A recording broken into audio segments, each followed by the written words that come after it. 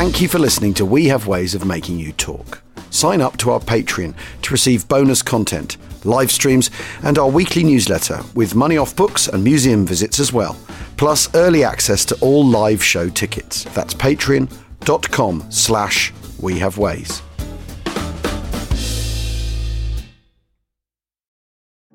This episode is brought to you by Amazon Prime. You know Amazon Prime is not just a shipping subscription, right? It's got everything, including streaming TV and movies on Prime Video. And of course, Prime's fast, free shipping. Go from watching your favorite shows to getting your favorite things. Whatever you're into, it's on Prime. Visit amazon.com/prime to get more out of whatever you're into. This episode is brought to you by Amazon Prime. You know Amazon Prime is not just a shipping subscription, right? It's got everything, including streaming TV and movies on Prime Video. And of course, Prime's fast, free shipping. Go from watching your favorite shows to getting your favorite things. Whatever you're into, it's on Prime. Visit amazon.com/prime to get more out of whatever you're into.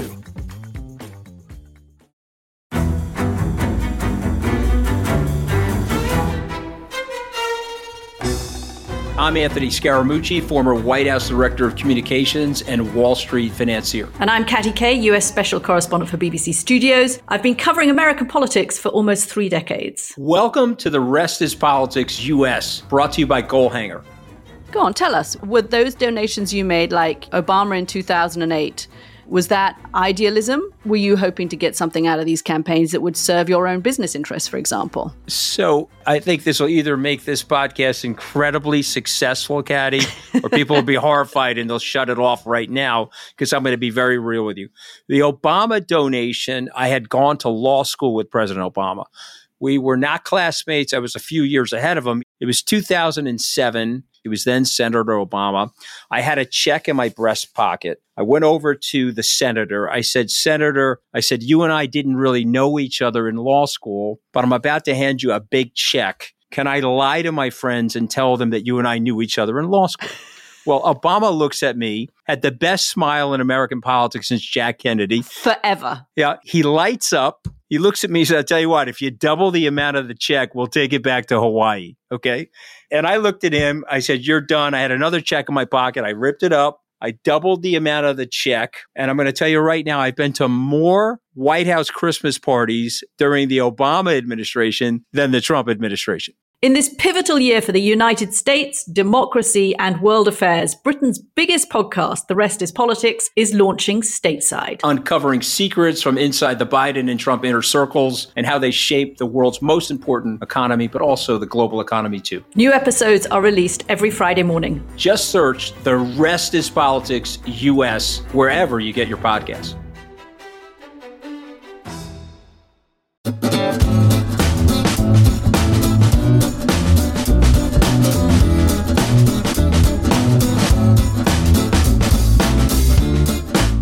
We Have Ways of Making You Talk presents The Cauldron by Zeno.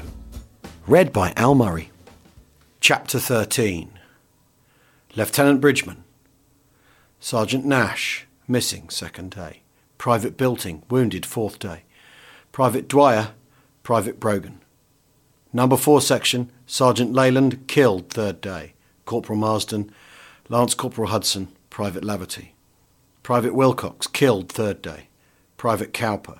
Private Gregory, wounded 4th day. Private McGrath. Private Keeley, wounded 4th day. Private Adams, Private Chambers. Private Wallace, killed 3rd day. Number 5 section, Sergeant Blake. Corporal Heibling, killed 4th day. Lance Corporal Cobbled. Private Hardy, wounded 4th day. Private Ewing. Private Matthews, killed 1st day. Private Jennings, wounded 4th day. Private Butcher, wounded 4th day. Private Stewart, killed 4th day.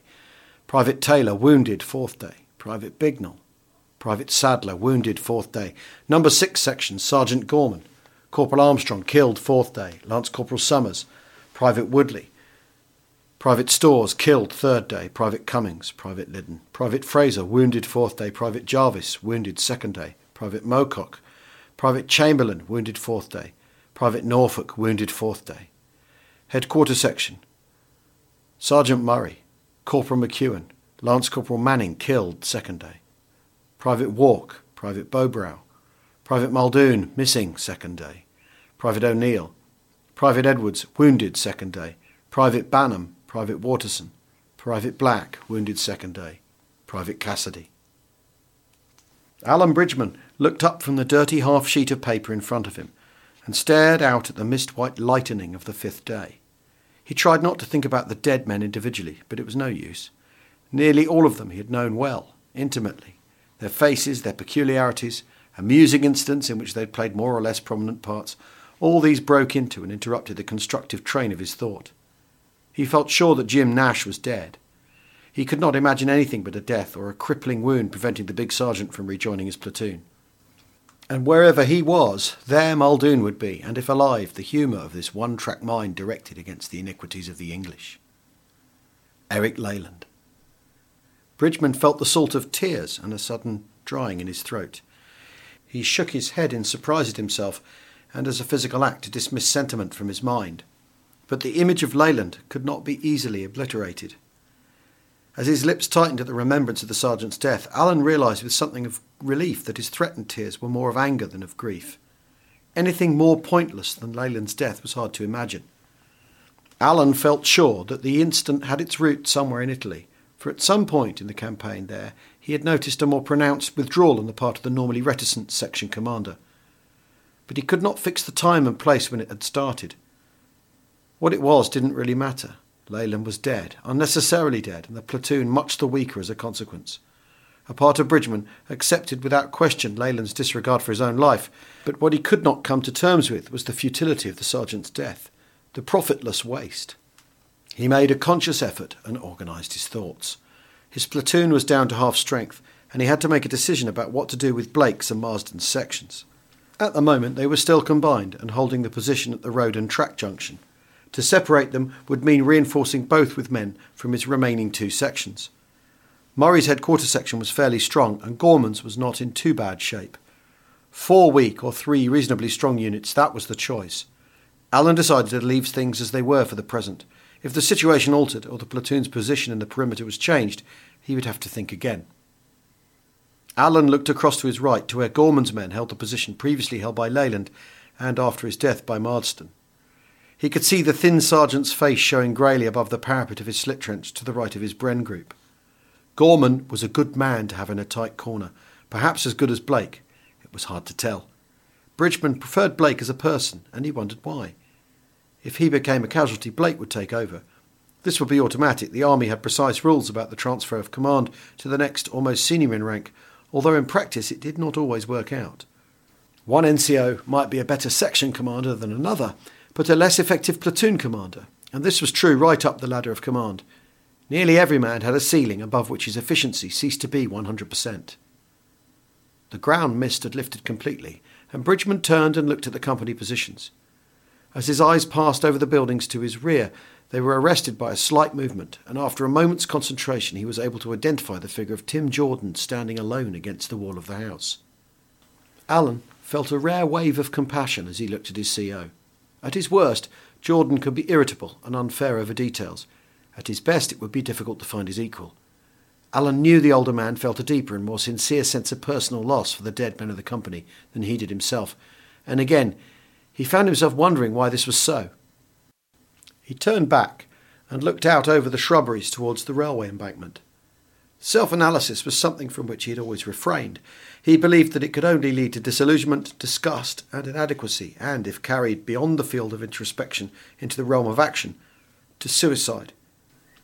He knew Jordan had the empathetic ability to project himself into and understand nearly every one of the diverse characters under his command. Alan felt it not impossible that he too might possess the same capacity, but he did not wish to exercise it. He saw very often the workings of other men's minds.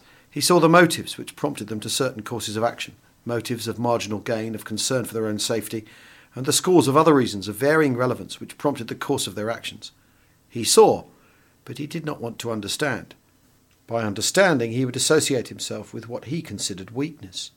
Understanding could be followed very easily by a sympathetic tolerance of cowardice, which he saw as an unforgivable vice, as a too ready acceptance of the frailty of human nature. Understanding affected both the weak and the strong. The weak might grow marginally stronger, but the strong must grow appreciably weaker. It was easier to destroy than to build. He was an entity, complete in himself, inviolate for so long as he stood alone, his approach to friendship calculated and to some degree academic. His close friendship with Gordon Brown was possible because Gordon made no demands upon his privacy. Gordon was prepared to accept him exactly as he was, suppressing the ebullient questing of a warm nature out of consideration for Alan's obvious desire to surrender very little of his private self. Sudden firing from the southwest, from down near the north bank of the Nader Rhine, brought Alan out of his rare introspection. The border regiment was either under attack or had surprised an enemy patrol. From every part of the company position he could detect the faint whispering of movement as heads were cocked and men listened, each man building up a personal picture of what might be happening below them and to their left. The firing died as suddenly as it had started, and Alan's thoughts explored the divisional situation as he knew it. The fifth day might bring many things, but they would all be unpleasant. The previous day's action had demolished any possibility that the 1st Airborne Division could again adopt an aggressive line of action. As the platoon had returned to the company area on the previous afternoon, they had been in time to see Brigadier Hackett bring the last of 4th Brigade into the divisional perimeter. 60 men of one battalion, 100 of another. The third of his battalions, the 11th, had been virtually wiped out in the centre of Arnhem. Any plans the divisional commander might have had for a movement to the east could no longer be put into practice, for there no longer existed a force with anything like the potential required to break the enveloping ring of German armour and infantry. From now on, they would be able at the very best only to hold a small perimeter and hope that Second Army would arrive in time to take advantage of their precarious foothold north of the last river barrier between themselves and Berlin. Gorman called softly for the second time. Bridgman was staring straight ahead, but his mind was obviously elsewhere. O'Neill touched his arm and spoke to him, and Bridgman immediately turned and looked towards the section sergeant. Gorman pulled back his smock sleeve and mimed looking at his watch. The officer looked at his own, grinned suddenly, nodded his head, and turning away, he signalled to the other sections to stand down. Gorman detailed 2 men as sentries, sent another back to Company HQ to investigate the possibility of heating water for a brew-up, and then, with the detached automatic movements of the trained soldier, set about cleaning his Sten gun. He wondered whether he would ever do it again. Barring a miracle, he could see nothing to prevent the Germans from launching an all-out and concentrated attack on a selected area of the perimeter. He knew there was no defence in depth. Once through the outer line, the Germans would find nothing between themselves and the backs of the men facing the opposite direction. The operation, as originally intended, was finished. Perhaps 21st Army Group no longer had any intention of exploiting their bridgehead, but were pushing on only with the object of rescuing what remained of the division. Gorman looked at the men as they stood in pairs in their slit trenches, one man cleaning his weapon while the other watched the front. The same pairs drank together, hawed together, shared their food and their cigarettes, became so associated as one entity that section and platoon commanders thought of one as synonymous with the other, posted them together as sentries, and sent them out together as scouts or on a foraging party. To think of one name was to think immediately of the other. As Gorman unloaded a magazine and rubbed each round with a piece of flannelette before replacing it, he tried to think of individuals who had always stood alone in the company, men whom he did not immediately associate with another man. It had always been Blake and Leyland. Now there was only Blake. John Murray and Marsden's Bren gunner, Laverty, were both Belfast men, and when off duty were always together. The difference in their rank had forced Bridgman to make a point of keeping them always in different sections, but their friendship continued, although it would probably have been frowned upon in another unit. He himself and Ted Armstrong had always been inseparable. They had been called up together and had done their infantry training at the same depot. They had both volunteered and been transferred to the parachute regiment at the same time. Together they had come to the independent company, and via Africa, Sicily and Italy they had arrived in Holland, he as a section commander and Armstrong as his second in command. And now Ted was dead. It was hard for Gorman to believe that yesterday morning they had laughed together and shared a cigarette, taking turns at sucking on a crumpled butt, and that now Ted was dead and gone completely from his life. That as he slipped the 9mm bullets back into the magazine, the body of his friend lay in the empty tower or in an enemy-dug grave somewhere near it, and that they would never laugh again together or share anything any more. If he, Gorman, were killed, they would still be separated by the time that would lie between their dying. Marsden. Tom Marsden had no particular friend. In some respects, he was similar to Alan Bridgman. He mixed casually with many of the platoon, attaching himself more often than not to Fraser and Hardy, but always with a slight air of defiance and an attitude which implied that he knew they were public schoolmen, but that he did not hold that against them. Bridgman himself was a friend of Gordon Brown, but when Gorman thought about it, he realised that in fact Bridgman was not all that close to Brown. He was simply closer to him than he was to anyone else. Gorman let his mind wander through the company, identifying men in pairs and threes. The desire for the warmth and affection of friendship was everywhere apparent, except in the cases of Bridgman and Marsden. Marsden was single, but Bridgman was married and the father of a son and a daughter. Gorman wondered whether the platoon commander had taken to his marriage the same detached attitude which marked him out in the company, whether he looked on his leaves and his marital bed in the same way as he looked on a night out drinking with Brown or some other acquaintance, something pleasurable and to be enjoyed, but in no way more than an interruption in the serious and absorbing business of war. He looked across to where Bridgman's expressionless face showed, tired and drawn, above the slit trench, and then his eyes drifted to the faint movement in the trees which screamed Ramsden's platoon as they lay facing the open ground to the west.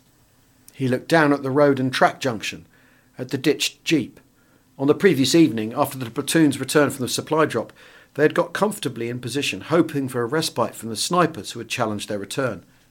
Just as quiet had descended, a jeep had come blinding down the track in front of Ramsden's platoon and swung onto the road at the bottom. The snipers opened up, the jeep swerved violently, and a heavily built figure jumped out. It scrambled nimbly over the cattle fence and doubled smartly up the 50-yard gradient to Tim Jordan's headquarters. A pretty active performance for a Major General in his 40s.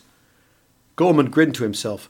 General Urquhart had not been immediately recognised, and he had had some fairly abusive language directed at him by various members of the company who considered it out of order for a stranger to attract fire on their positions.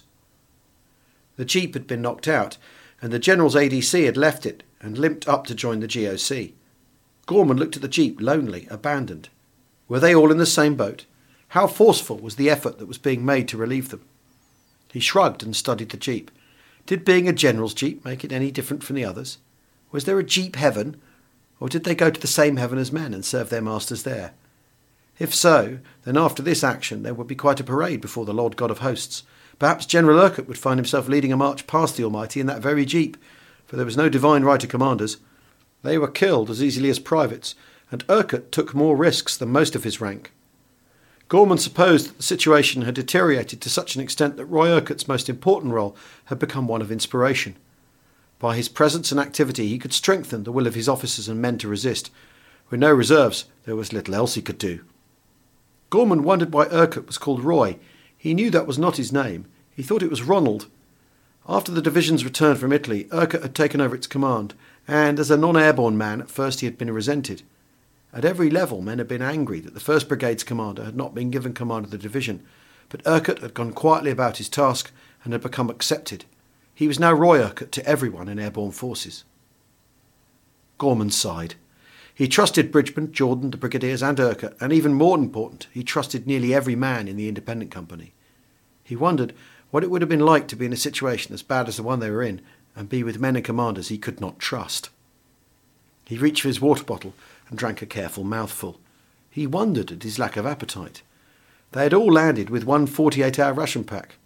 They had had no other food, and it was now the 5th day.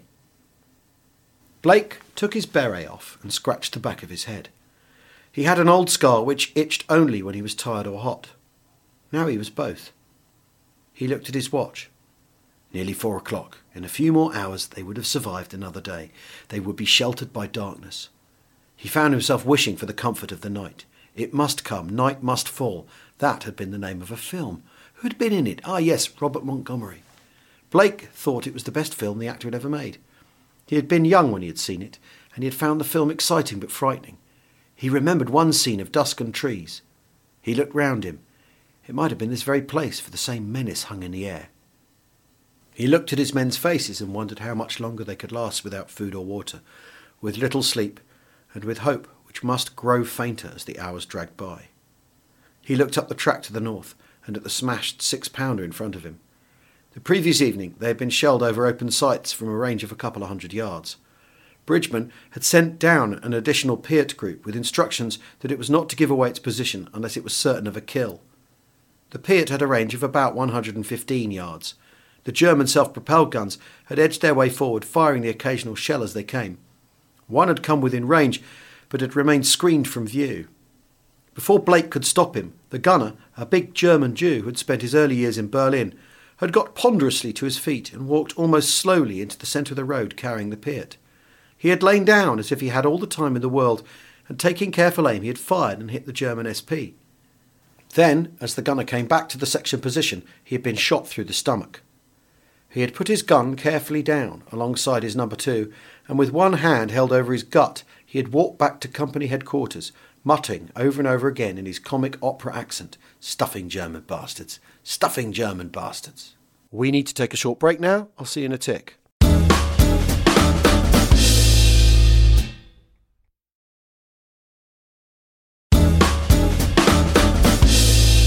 Welcome back to Zeno's The Cauldron. They had heard the clank of the other SPs and tanks as they retired, uncertain of the range of the weapon which had knocked out one of their number. During the night, a 6-pounder anti-tank gun and its Polish crew had arrived, the men in hilarious spirits. Even when the situation had been explained to the Polish subaltern, he still treated the occasion as one which lent itself to amusing banter. It was a great game. At first light, he would show his English friends how he had knocked out German tanks in Africa. Despite Bridgman's and Blake's protests, he had insisted on setting up his gun in the middle of the road, its barrel pointing in approximately the right direction. Bridgman and Blake had crouched in the section post, listening to the continuous chatter of the Polish crew. When it had become obvious that the anti-tank gunners were not prepared to listen to the warnings of the men who had been on the spot all day, Bridgman had gripped Blake's arm. "You're too close to them. You'll collect half of whatever's aimed at them. Withdraw your section to what was Gorman's old position, and as soon as it's over, get back again as smart as you can. When they've knocked the gun out, Jerry might follow up with an infantry attack." Blake had done as he was ordered, and in the first light he strained his eyes towards the crossroads, gradually made out the figures of the Poles grouped around their gun, and heard the murmur of their voices. It was ridiculous. He could not make up his mind whether the Poles were incredibly brave or completely unrealistic. Their position gave them the best field of fire, but the contempt they showed for the Germans was quite unwarranted. The German guns were bigger, and they also had cover from view. The Germans must have been so surprised that at first they looked for some trick. The seconds dragged as Blake peeped into the morning light. He could see the trees and bushes to the north which sheltered the German armour, and still they did not fire. He started to hope that they had moved back during the night, but he knew that they had not, for he would have heard them. Waiting for the first shot, he felt the same as when, after lighting a safety fuse, one waited for the explosion. It had to come, but the inability to calculate time accurately prevented one from being quite sure when. The Germans had fired only twice, and one Pole had staggered into Blake's position as he led his section back. He had a lump of metal in his shoulder and a look of outraged surprise on his face. It should not have gone this way at all. All the German armour should have been knocked out in devastating style. The Pole's pride had been more hurt than his body. The other 3 Poles lay round their smashed gun. They had shown their contempt for the Germans for the last time. Now Blake put his beret back on his head and called softly to Tom Marsden. "I'm going back to see Bridgie. Take over for a bit." Marsden nodded a fierce, angry face, and Blake smiled as he crawled back to the cover of the nearest bushes, wondering whether Tom knew what he was angry about. It was doubtful whether he did. Things were not going according to plan. If Tom could have found a definite culprit, he would still have been angry, but it would have been a happier anger, one with a positive direction. As it was, it burned into him, and Blake was a little anxious that in his frustration Marsden might take some unnecessary risk. He joined Bridgman to the left of Gorman's men. They exchanged smiles, but neither spoke for some minutes. The area in which they had been dug in for days had become familiar, something that belonged to them. It was another billet, in some ways worse than previous ones, but nevertheless their home for the ever-changing present which is part and parcel of a soldier's life. The positions on their 60-yard front were dug 15 yards back from the road, and, on the rising ground, were 7 or 8 feet above it. The trees in the grounds behind them were sparse, their branches and twigs broken, and their trunks scarred by the mortar bombs, shells and bullets the Germans had poured into the small area. To their right, the road continued past Gordon Brown's positions towards Arnhem. Where the 2 platoons joined, the houses began, and 80 or 90 yards up the road, the German tanks, which had been caught in the trap on the 3rd day, lay like scavenged bones. To the west, the trees were more solid and continuous, like one side of an avenue, and beneath them Ramsden watched the open ground. In front of Blake and Bridgman was the big house and the overgrown gardens. Their unbroken field of fire was no more than 25 or 30 yards. The close concealment of the cover in front of them was oppressive. "Why don't they come, sir? One squadron of armour and an infantry battalion, and they would be through us like a knife through butter, and nothing else between them and Div HQ. Christ only knows, Bob. If they had any sense, they'd shift the weight of their armour round to the west. The borders must be bloody well dug in by now, but they're in open country. They're good troops, but it doesn't matter how good they are. No understrength battalion could stop a really determined panzer attack across that sort of country if it were pushed home. Perhaps they think more landings might be made near the bridge, and they're waiting for that." Blake scratched the stubble on his chin, and when he spoke, he did so almost apologetically. "You know, sir, I think they're frightened of us. I think they're hoping that our food, water and ammunition will run out, and that we shall have to pack it in, because we'll have nothing left to fight with." "You might be right in that, but I shouldn't put too much faith in it. If we were all back in Oosterbeek, I should feel happier. If the whole of our perimeter was in a built-up area, their armour would be of less value to them. They'd have to winkle us out, house by house, and they'd have stuffing heavy casualties if they tried it." Murray watched the heads of the two men in the command post. Bridgman and Blake, Leyland and Blake, Bridgman and Gorman, Gorman and Blake. He wondered what held them closer to each other than to him. The question was not a new one. He had been over it all before, and had even discussed it with levity. It wasn't class. Bridgman had been to a public school, Leyland to a grammar school, Gorman and Blake to neither. It had nothing to do with that, and he could not make himself believe that his being Irish had anything to do with it either. Gorman was junior to him in their rank, but it had been Gorman who had been given the command of the infantry section when Newcomb had been killed in Italy, while he had merely continued with headquarters section. After Leyland's death, Bridgman had made no move to give Murray the command. He had been content for Marsden to take over, and had Blake's section not had so many casualties as to make it impracticable for it to continue to operate as a sub-unit, Marsden would still have been on his own. Murray grunted and looked across at McEwen. The big corporal was crouched half sideways in his slit trench, his legs bunched under him, his hands linked behind his head, and his eyes closed. Murray didn't like McEwen, but he wasn't quite sure why. The corporal was new to the company, joining it after its return from Italy. This was his first action with them, and so far Murray had found nothing to criticise except a cautious sullenness in the corporal's approach to any job he was given. But caution was not on its own a bad sign. McEwen was tough, all right. Murray had seen him take on an American who must have weighed 15 or 16 stone. McEwen had been put down 4 times, but he had won in the end by sheer guts and doggedness. Standing over the exhausted American, his eyebrows gaping open, his lips in shreds, and his face lumpier than usual, McEwen had looked as if nothing less than a tiger tank could stop him. Despite this, for some reason he could not explain, Murray did not trust the corporal as he trusted other men in the platoon. He felt sure that Bridgman and the other section commanders thought as he did, although none had ever mentioned it. Murray watched Blake leave Bridgman's slit trench and crawl back to his own. He wondered if perhaps he was not trusted by the others in the same way that McEwen was not trusted. He breathed heavily in sudden anger. If it were true, they had no right, no grounds for distrust. He had been with the company a long time, and he had never let them down yet. But in any tricky or particularly dangerous situation, it was always one of the other sections which was used or put into the difficult position. Murray grunted again, his grey, shapeless face expressionless. Time would tell. McEwen wakened suddenly. For a moment, Murray detected fear in the corporal's startled eyes. Then the look was gone. McEwen struggled up and looked over the parapet towards the grounds of the big house. He turned to Murray. There's not a bloody thing happened since first light. What the stuffing hell are they waiting for? They know where we are. Why don't they come and get us? Waiting's hard, isn't it, Mac? Murray's voice was flat and emotionless. It's often like this, but you know all about that, don't you? You were with the 51st Highland Div. Wasn't it like this in the desert sometimes? Of course, they were farther away, but there must have been times when you weren't actually fighting. Murray wasn't very subtle. His sarcasm was as heavy as lead. McEwen stared back at him, his small, deep sunken eyes glinting dangerously under his heavy-boned brows. Bollocks! The Scot spat into the bottom of the trench and reached for his water bottle. Murray smiled without showing his teeth. Suddenly, he knew what was wrong with McEwen. Tim Jordan came back from General Urquhart's order group at 8 o'clock that evening. The division was too thin on the ground to continue to hold its present positions. The perimeter was to be contracted. The independent company, which had been stuck out on a limb to the northwest since the withdrawal of 4th Brigade, was to move over to the east, to the Arnhem side, to fill the gap which existed between the force being built up under Major Lonsdale, immediately north of the Neder Rhine, and the remnants of 4th Brigade. The gap had not been of too much importance while elements of the division had been in the centre of the town fighting their way towards the bridge, but now they had been pulled back, and it was what was left of those battalions which went to make up the bulk of the Lonsdale force in the south. There was an uncomfortably large gap between this new force and the survivors of 4th Brigade. 2 hours after darkness had finally closed down, the company slipped quietly from its positions and pulled back. Bridgman's platoon was the last to leave the area, and he stood with Jordan in the shadows of the trees near the house which had held company headquarters. They talked together in whispers. By Jordan's side stood the Dutchman who owned the house.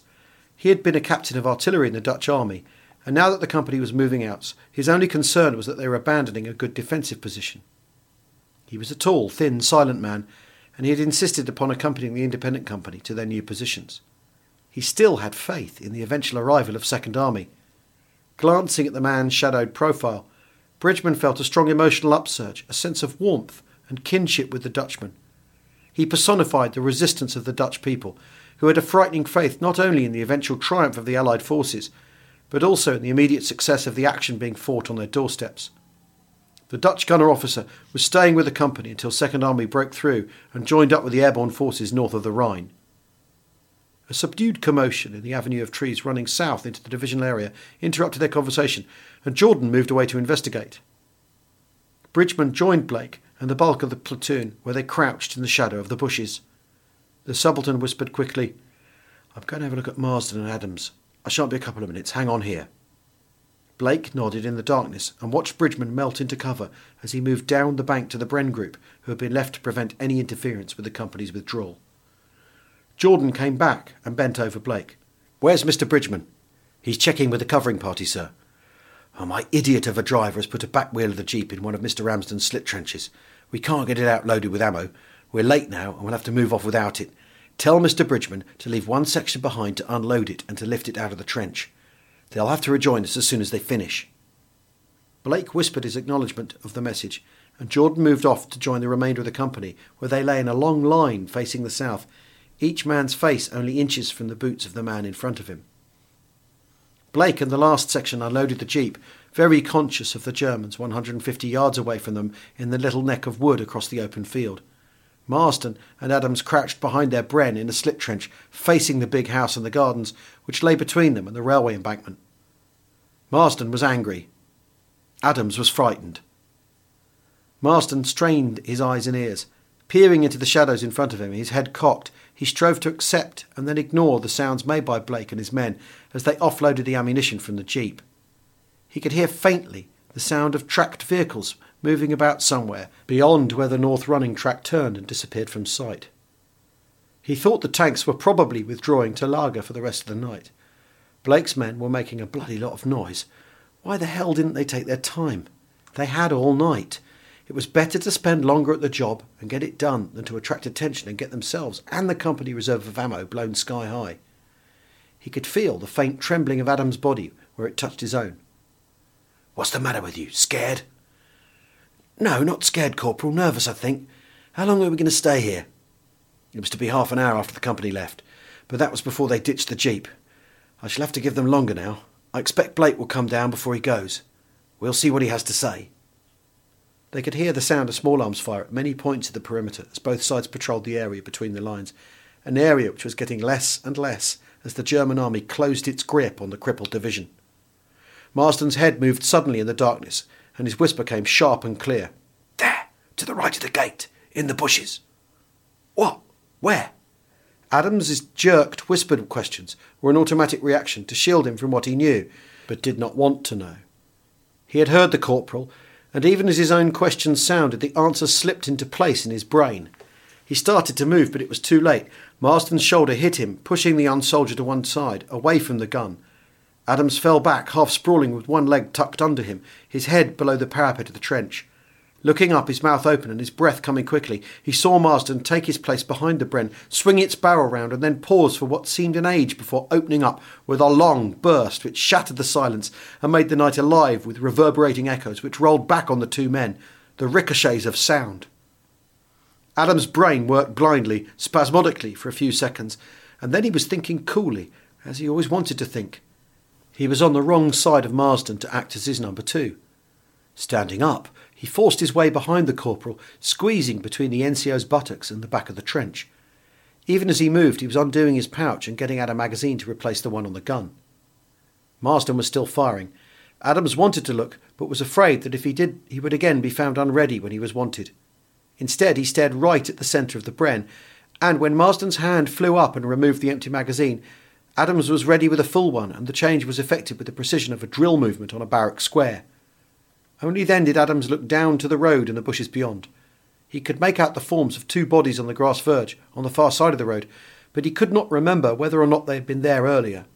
It seemed to him that stretch of the road had held so many bodies during the past 2 days that it was difficult to remember which they had moved and which they had not. He squinted at the corporal's silhouette. Marsden seemed not to be looking at the spot he had been firing at. Adams tried to follow the corporal's gaze and found himself looking at a moonlit glade between the house and the bushes. Then the open space was alive with running figures, and his ears were again filled with sound as Marsden poured burst upon burst after the German patrol. Adams jerked his eyes away from the scene and back to the bren, and was only just in time for the second change.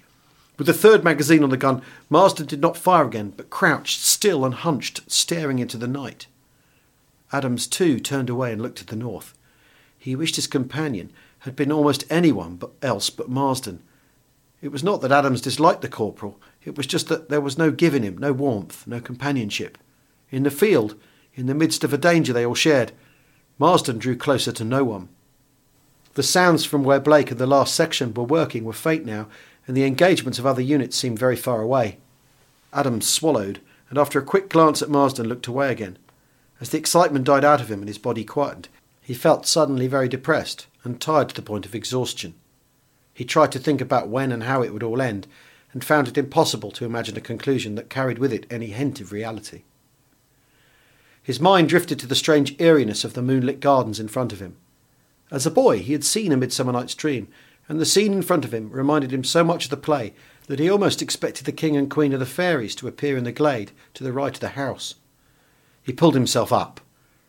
Somewhere in front of him were hundreds, perhaps thousands of the German army, men supported by guns, tanks and aircraft, and their foremost objective was his life and the lives of all the men left in the division. Blake joined them silently. "What happened, Tom?" Fighting patrol, I should think. Too many of them for a recce. They've stuffed off now, but they've left a few behind." "Bastards!" Blake smiled in the darkness. Tom Marsden could put more venom into a single word than anyone else Blake knew. "We've got the jeep out. We'll hang on with you for another 20 minutes or so, and then we'll all go back together." To the men filing behind it, the jeep, barely ticking over, seemed intent on generating a greater volume of sound than if it had been driven at the maximum revolutions of which its engine was capable. They followed its creeping bulk down the length of the avenue of trees. Blake walked in front, feeling with his feet for obstacles, on 2 or 3 occasions falling into an abandoned foxhole. At last they reached the road running east into Oosterbeek. Here Blake halted for a few minutes before making a decision. The road itself presented too great a temptation to trigger happy defenders, and he had no idea which unit might be holding the approaches to this built-up area. He whispered to the driver. The man eased the jeep onto the pavement, and the long crawl continued. The first firing broke out behind them, and they heard the shots whistling past them to their right. Blake turned quickly, his intention to order a flat-out run for their own lines, but even as he turned, the defenders in Oosterbeek opened up and returned the fire. They were caught between the Germans and some unit of their own division. Blake slipped alongside the driving seat of the jeep as the first mortar bombs burst beyond his section, close to where the defenders must be dug in. The driver had stalled the engine. Blake whispered to him not to restart it. He crawled back behind the jeep to order the men into the cover of the front gardens of the houses, but Marsden had anticipated him. He found the corporal lying by an open gateway and lay down beside him. Marsden's voice came fierce in the sergeant's ear. "We'll have to make a run for it. One of us had better go first to let those silly bastards know who we are." Blake stayed silent for a moment. "No, we'll get in one of the houses till first light. You can't move down a road with both sides firing at you. You're too restricted. We could make it through the gardens, but that would mean leaving the jeep and the company's ammo." Marsden did not argue, and when the small arms fire was at its fiercest, and during a lull in the mortaring, the section pushed the jeep backwards into a garage and broke into a house alongside it. Halfway through a window, Bignell turned and whispered in an affected voice, "You put the car away, dear. I'll go in and get the drinks."